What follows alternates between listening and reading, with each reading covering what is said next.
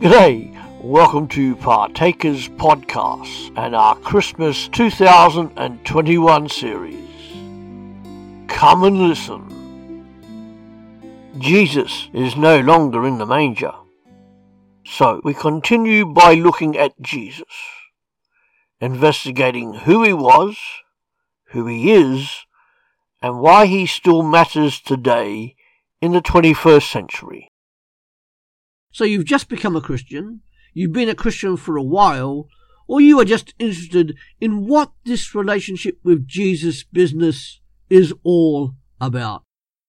I am sure you are aware that what you believe affects what you do, or it should do. Children behave like children because that is what they are. Adults behave like adults because that is who they are. Therefore, by remembering who you are as a Christian disciple, then we should also therefore behave like followers of Jesus Christ. Firstly, you died with Jesus. Jesus Christ not only died for you, but you have died with him. The reason for this is that Jesus Christ's death on the cross also broke sin's power over you. You are in Christ, he is in you, and you are one with Christ. Baptism is a strong act of identification of this because it symbolizes your death with Jesus Christ, your Saviour as a Christian disciple. Secondly, you are raised with Jesus Christ. It is an utterly exciting fact that you are raised with him and you rule with him, seated at the right hand of the Father because of your strong identification with him. Wow! You died with him and you are raised with him. Isn't that amazing? It's a wow of being a Christian disciple, because Jesus rose from the dead, which is an historical fact. His followers, those who call themselves Christians, are also raised with him. Again, wow! Thirdly, you live with Jesus Christ.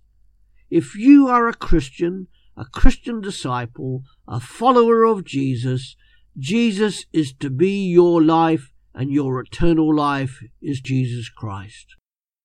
You, as a Christian disciple, are to be dead to sin, yet alive to Christ.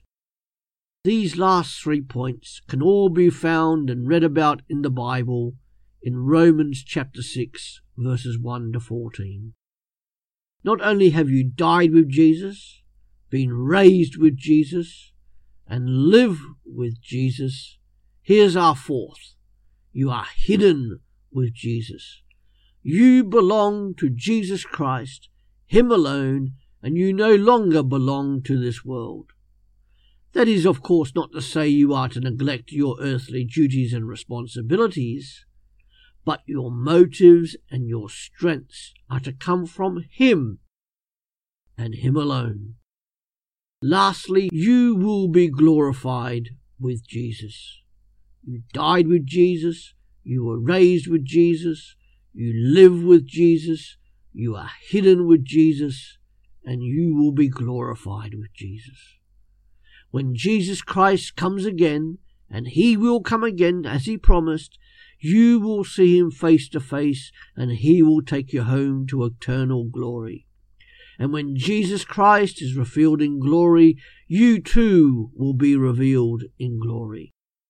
One day, one great almighty day, the full extent of this glory will be revealed. Those last 2 points are both found in Colossians chapter 3, verses 1 to 4. So what? What does all this mean? It means that you and I are to stop being disobedient to God, which means to stop sinning and being disobedient in activity and in attitude. If you remember who you are in Jesus Christ, this helps you and I to be an overcomer of sin and temptation. You died with Jesus, you are raised with Jesus, you live with Jesus, you are hidden with Jesus, and you will be glorified with Jesus as a Christian disciple. That's it for today. Thanks for listening to Partakers Podcast. Our Christmas book, God Gets His Hands Dirty, is available on Amazon. Go to www.pulptheology.com and you will find it there. Have a great day. See you later.